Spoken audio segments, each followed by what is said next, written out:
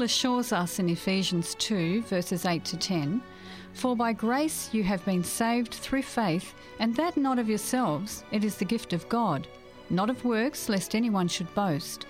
For we are his workmanship, created in Christ Jesus for good works, which God prepared beforehand that we should walk in them." Welcome to Faith to Faith. Here are your hosts, Etienne McClintock and Braden Enterman. Dear listener, greetings and a warm welcome. Thank you for joining us on the program again today. We're glad that you could be with us.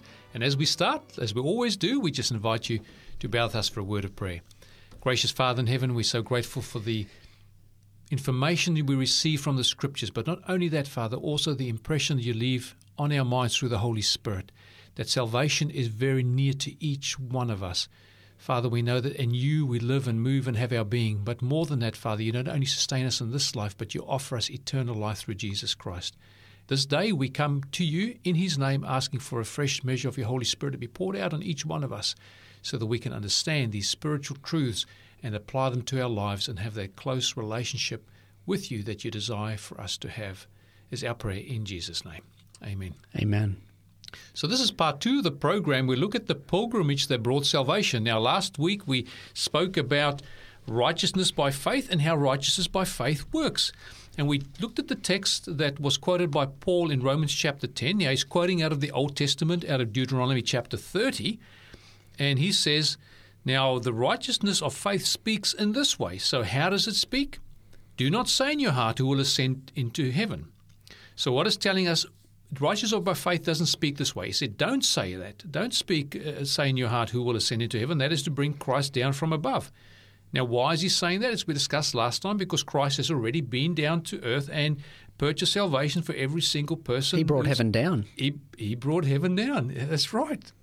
And then the other one is, don't say it will descend into the abyss. Now, you don't have to go beneath to try and find it, because that is to bring Christ up from the dead. Christ has already risen from the dead. The Bible says he was delivered because of our offenses, and he was raised because of our justification. But then what does it say? So what does the message of righteousness by faith say? It says that the word is near you, in your mouth and in your heart. It is the word of faith which we preach, that if you confess with your mouth the Lord Jesus and believe in your heart that God has raised him from the dead, you will be saved. Now, that doesn't sound too complicated to me, Braden. No, it doesn't. It actually seems very simple. So in many religions, people do a number of things to be saved. As I mentioned, I've got a friend of mine who had to go and do his pilgrimage.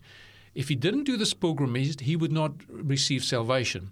Because if you're able financially and if you're physically able to take this pilgrimage in your lifetime, you have to do it. Otherwise, you'll be lost. Now, in Christianity, we believe that we don't have to go on any pilgrimages. We don't have to go to any holy sites, leave our place of abode and go to a holy place somewhere.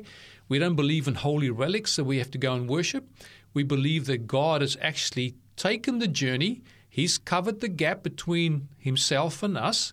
You know, the Bible tells us there in Isaiah 59 verse 2 that our sins, our iniquities have separated us from God. In Christ Jesus, God has closed that gap and brought salvation near to every single person that ever would be born on this planet. And how different is that from every world religion throughout human history? All human man-made religions, I'll put it that way, all man-made religions can be summarized in this. It's human beings trying to climb their way to get to heaven. Yes. Trying to climb their way to that paradise, as it were, trying to earn the favor of God by doing various things. You know, taking a trip to go to this holy place, counting these beads, or, you know, praying this many times, or else you'll be lost. Yes. It's all based on you do this, and then you will merit and earn salvation. The biblical Christianity, and I say biblical Christianity because there's so much that is called Christianity that isn't Christianity. Yeah, that's true. There's a lot of pagan Christianity. It's a combination of ancient pagan culture and religion mixed with things of the Bible. But when I say biblical Christianity, it's the religion that if you would open the Bible and learn straight from the Bible, that's the Christianity you'd have. Right. So biblical Christianity tells a different story. It tells a story of a God who brought heaven down and actually brought it not just to the people who were the most worthy. In fact, Jesus, one of the things he was accused of, the Pharisee said, mockingly, this man spends time with sinners and That's eats right. with them. So he brings not only salvation and kindness to the rich and the famous and the powerful, he brings it right down to the people who are the lowlifes of society. He brings salvation right to their doorstep. In fact, he says the kingdom of God is at hand. Repent and believe the gospel. That is so true. It's interesting. In previous programs, we actually looked at the qualifications to be justified or to be made just or right with God. And it says that God justifies the ungodly. We looked at that in Romans chapter 3 in a few programs ago. So it's the ungodly that God has come to redeem. Matter of fact, if we look at Romans chapter 5, it tells us that Christ died for us while we were without strength. It says he died for sinners, he died for the ungodly, and also not only that, he died for his enemies. Wow. So those people that crucified him, the Jews that handed him over to the Romans that nailed him to the cross, all those people were people that he died for, that he came and paid the price for their sins. That's why he could pray the prayer as an advocate and a mediator, Father, forgive them, for they know not what they do. They didn't have a full concept of what they were really doing, that they were actually killing the Son of God and putting him to an open shame on that cruel cross. Now, Jesus Christ, God manifest in the flesh, was the one that took the pilgrimage, that closed the gap to bring salvation near to us. We don't have to say it's in heaven still. We can't get hold of it. We don't have to say it's in the earth somewhere. Someone's got to go and dig for it. It's near us. It's in our mouth and in our hearts. And this is the salvation we want to discuss. But, Braden, do we have any examples of stories in the Bible that shows the simplicity of reconnecting with God by faith? In other words, trusting him implicitly and throwing all our hopes and desires upon him for him to save us. We do actually, and we find one story in the book of Acts, Acts chapter 16. And it's a story of someone who was a bit of a rough individual, yes, who wouldn't be the most likely candidate in human eyes for salvation. He's a jailer. Okay. Known for brutality, has a bit of a rough job, and God actually brings the gift of salvation right to his doorstep, actually right to his prison that he's running. And so we're looking here in Acts chapter 16 and verse 30. Well, actually a little bit of context before this. We might do verse 25. It says, but at midnight Paul and Silas were praying and singing hymns to God, and the prisoners were listening to them. They'd just been arrested because of doing a miracle and helping someone. They'd been arrested and put in prison and been beaten. So their backs are bloodied and their feet are put in the stocks by this jailer. And rather than cursing and swearing, these men have so much peace because the King of Kings and the Lord of Lords is their companion that night. Yeah. The angels of God are with them in that cell, and the light of heaven just seems to be there with them. Heaven is with them. Yeah, can you imagine the pain of being beaten like that? I mean, the backs were laid bare and stripped open. The skin and the flesh had been exposed. But after that had happened, it says the same jailer is the one who fastened their feet in stocks. Now, if you think feet in stocks is just a way of securing the prisoners, it was actually an instrument of torture where they put your legs in such a way that you can't move them, you can't bend them straight. And what typically would happen with your legs being in that position, immobile, you can't move them, your muscles would end up cramping up. So they were in intense pain. So what you would expect from these people is a lot of complaining, a lot of moaning, even cursing and swearing if they were typical prisoners. But here we see these prisoners at midnight praying and singing hymns to God. And the other prisoners are listening to them. So even in their distress and in their torment, because they're being tortured, they are still praising God, and they're having an effect not only on the prisoners, but also on the prison guard who had been told, probably on the penalty of death, you look after these people because if they escape, your life will be to pay for it.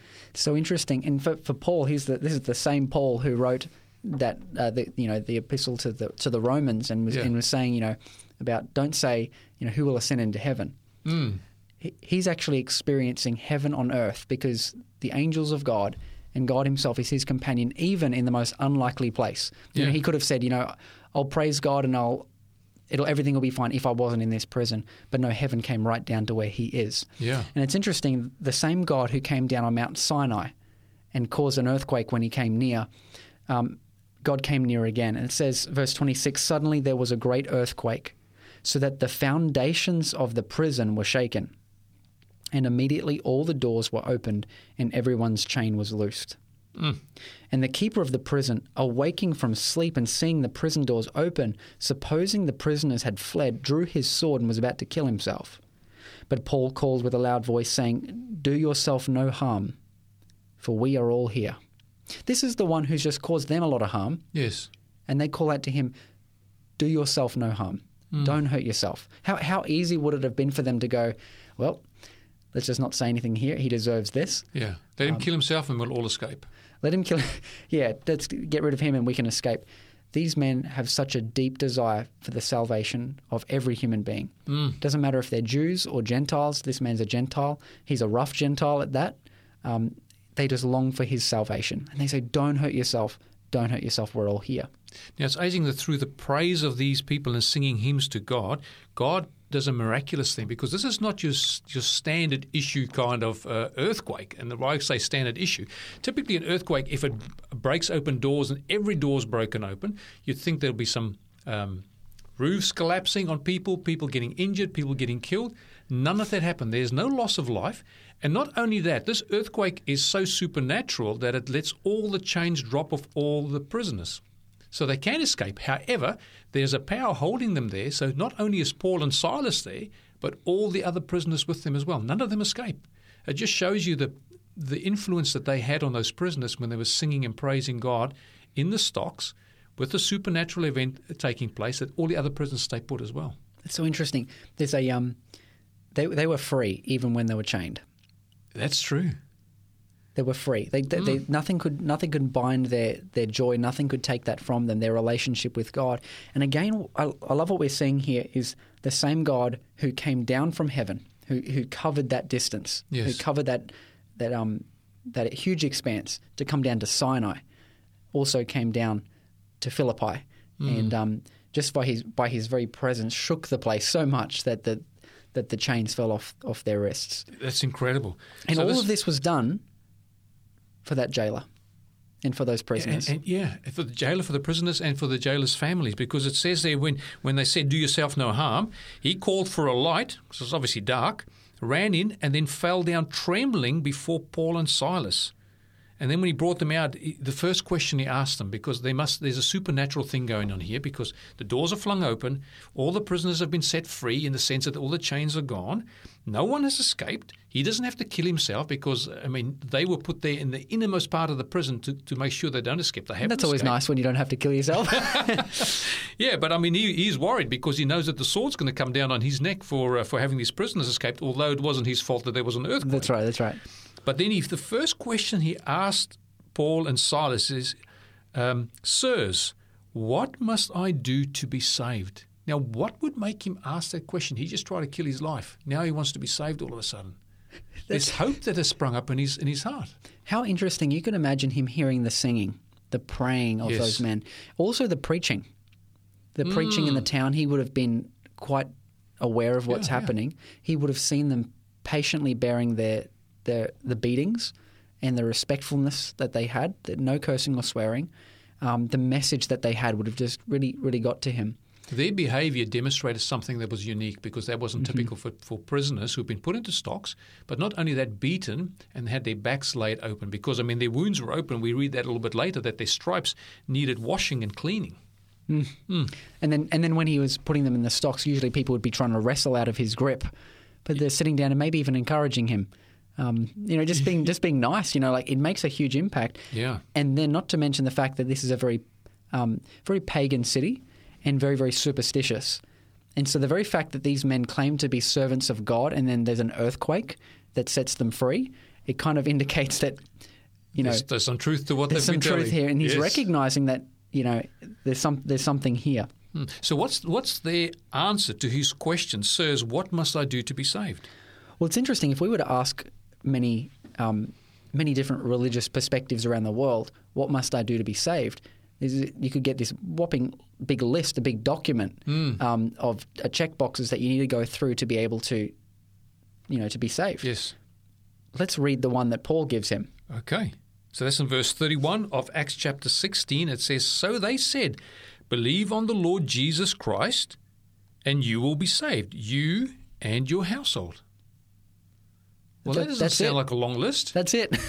I mean, can we take that at face value? Can we say that is true? Isn't there potentially any danger in us accepting that at face value? Isn't there something more that faith in Christ requires us to necessitate salvation? Well, I guess in this case we'd be adding to the Word of God. Well, that's true. Because right on here it just says, believe on the Lord Jesus Christ and you will be saved, you and your household. And it just, what he highlights here is that what is necessary for this man is a trusting relationship with God, putting faith in Christ. You're obviously talking about genuine faith. That's because right, absolutely. I would suggest there would be a counterfeit to genuine faith as well. Absolutely, yes. But as simple as that, believe in the Lord Jesus Christ and you will be saved, you and your household. It says, then they spoke the word of the Lord to him and to all who were in the house. So now they're proclaiming the name of the Lord. They're preaching in the name of the Lord. And it says, in that same hour, he took them and washed their stripes, and immediately he and all his family were baptized. So after the preaching and after receiving their word, they actually believed and were baptized. It says in verse 34, now when he had brought them into his house, he set food before them. So they were obviously in the jail before there. He brought them out, set food before them, and they rejoiced, having believed in God with all his household. This is actually remarkable. He's received kindness from God on that day. That those men could have said nothing and watched him kill himself with his own sword. They were the ones who saved his life. Yes.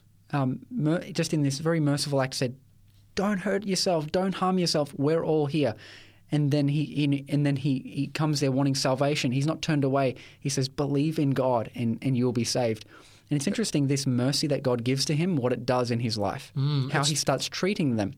The mercy of God, the grace of God that was given to him, motivates him, and he starts looking after their wounds. The wounds which he had, on the legs especially, that he himself had inflicted, he's now working to heal. Probably the crusts that he'd thrown to them in the prison now were exchanged for decent food. He was caring for them, and God's kindness was being revealed in his life.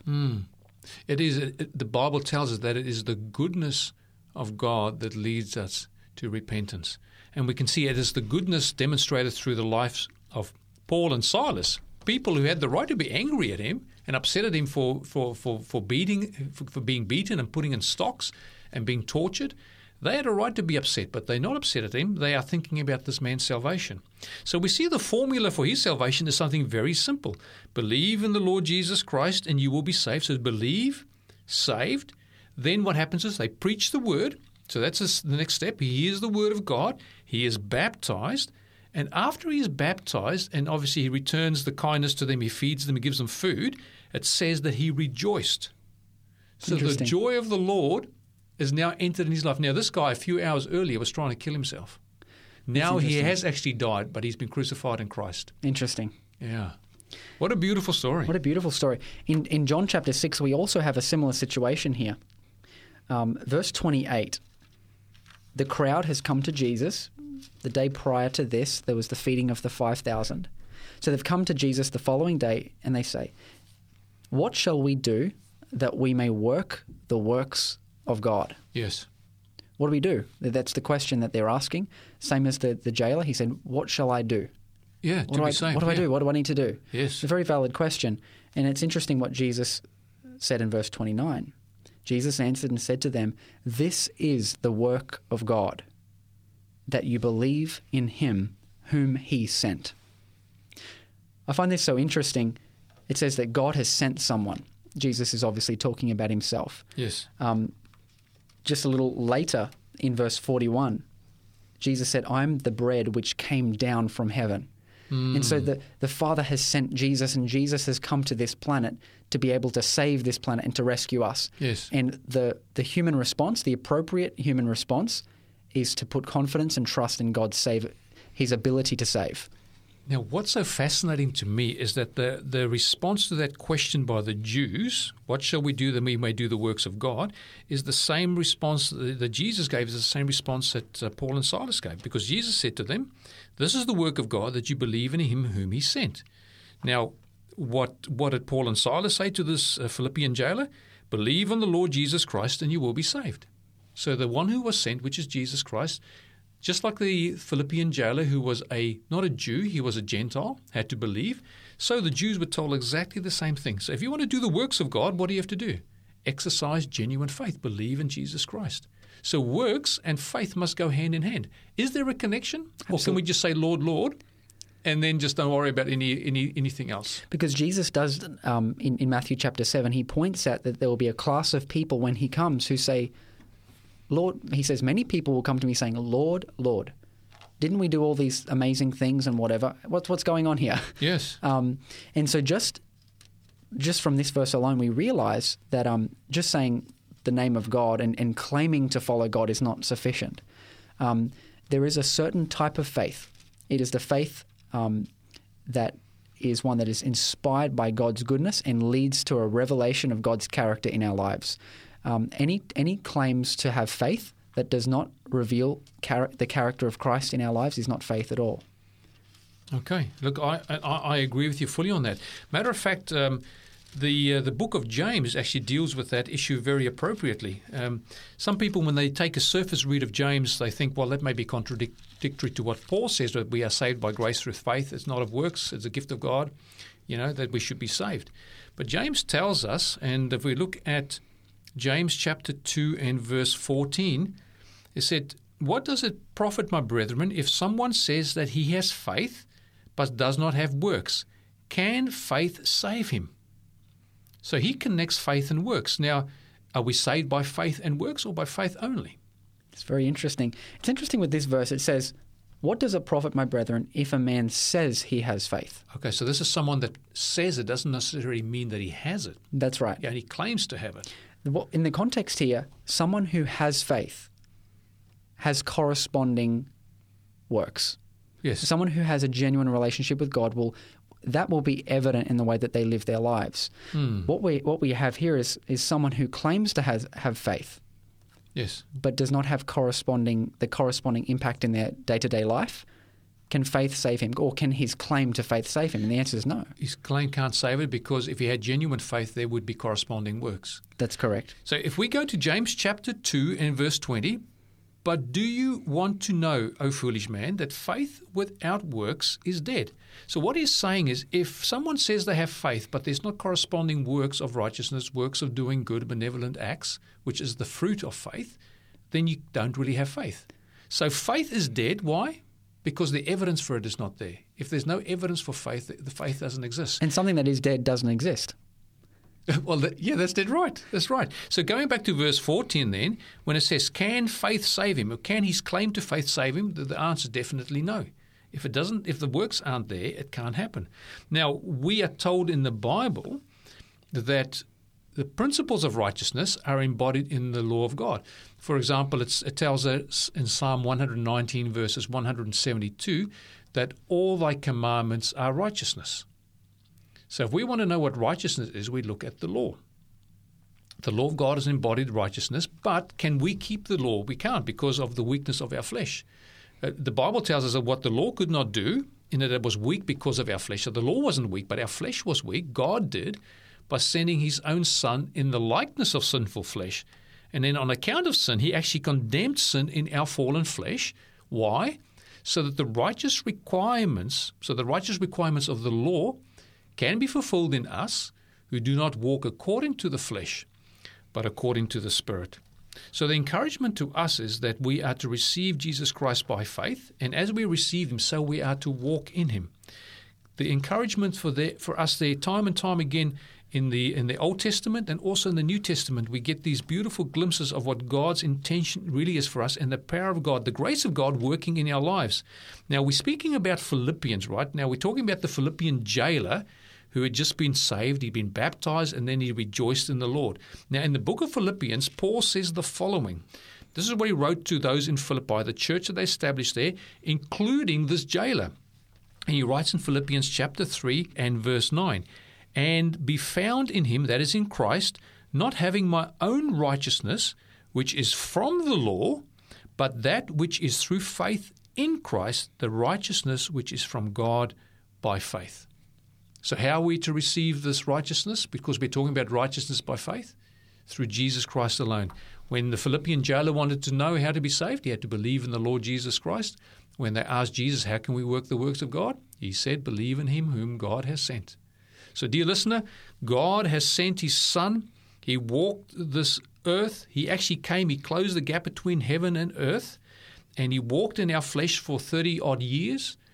After he lived a perfect life of obedience as a perfect example of what the law requires of us, he then took our humanity and he executed it at the cross. But the grave could not keep him. Why? Because he had committed no sin whatsoever. And then he was raised, and the Bible says that he was raised because of our justification. When Jesus died on the cross, all the sins of the world were placed on him. He paid the price for all our sins, and because he was able to wipe that slate clean, he now comes with a piece of paper written, saying on there, you are pardoned. So Jesus came so close to us that when it says that their word is in our mouth, that we can actually confess with our mouth the Lord Jesus Christ and believe in our heart that God has raised him from the dead. If we do that, the Bible tells us we will be saved. For with the heart one believes unto righteousness, and with the mouth confession is made unto salvation. Dear listener, may God bless you as you also practice the righteousness that God has brought very near to you, willing to put it in your mouth, and also those principles, write them in your heart. Until next time, God be with you.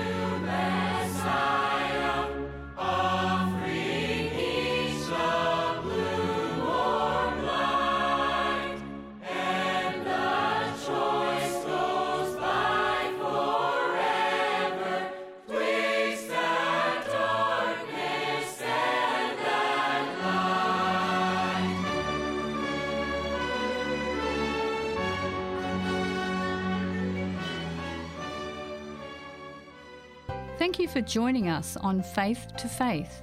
If you would like more information about today's program, or if you have any questions, please contact 3ABN Australia Radio by phoning 02 4973 3456, or you can send an email to radio@3abnaustralia.org.au. You can also contact us on our 3ABN Australia Radio Facebook page. We'd love to hear from you.